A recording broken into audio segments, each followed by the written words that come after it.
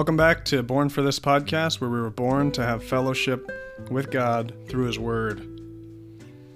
Today we're in chapter 20 of Genesis. Lord, thank you so much for what we're about to read. I thank you that you would open our hearts, that we would see Christ in every single page when we read Scripture, that we're seeking after to know Christ, to know Him in the fellowship of His sufferings, the power of His resurrection. And we thank you so much. We're pressing towards the high mark, the high calling of Christ and of God in Christ Jesus. So, chapter 20. And Abraham journeyed from thence toward the south country, and dwelt between Kadesh and Shur, and sojourned in Gerar. And Abraham said of Sarah his wife, She is my sister. And Abimelech king of Gerar sent and took Sarah. But God came to Abimelech in a dream by night, and said to him, Behold, thou art but a dead man, for the woman which thou hast taken, for she is a man's wife. But Abimelech had not come near her, and he said, Lord, wilt thou slay also a righteous nation? Said he not unto me, She is my sister? And even she herself said, He is my brother. In the integrity of my heart and innocency of my hands have I done this. And God said unto him in the dream, Yea, I know that thou didst this in the integrity of thy heart, for I also withheld thee from sinning against me.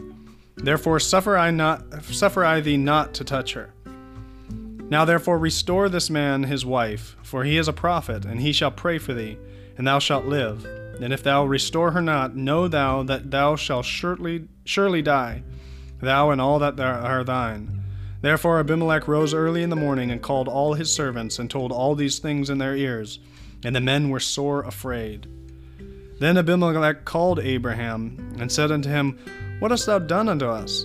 And what have I offended thee, that thou hast brought on me and on my kingdom a great sin? Thou hast done deeds unto me that ought not to be done.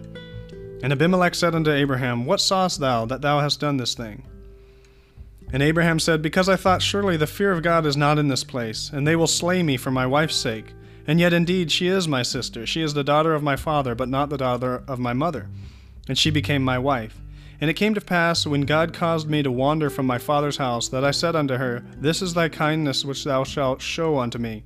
At every place whither we shall come, say of me, He is my brother. And Abimelech took sheep and oxen, and men servants and women servants, and gave them unto Abraham, and restored him Sarah his wife. And Abimelech said, Behold, my land is before thee, dwell where it pleaseth thee. And unto Sarah he said, Behold, I have given thy brother 1,000 pieces of silver. Behold, he is to thee a covering of the eyes unto all that are with thee, and with all other. Thus she was reproved. So Abraham prayed unto God, and God healed Abimelech and his wife and his maidservants, and they bare children. For the Lord had fast closed up all the wombs of the house of Abimelech because of Sarah, Abraham's wife. Wow, Lord, thank you so much for this honor that you've placed on Abraham. Even when he's lying, even when he's clearly saying something that's not 100% true, you back him. You pour out your grace upon him. You have fear come upon people who are possibly against him. I pray that you would cause that protection to be on us too, that we would have honor before your eyes, that we would seek to know you so much, that we would be in tune with what your Spirit is doing, that we wouldn't, well, first of all, ever lie, but that you would continually show us who you are, to the fact that we have such a deep fellowship, that you would defend us before our enemies, that you would make our enemies quake, that we wouldn't have to do anything. In Jesus' name.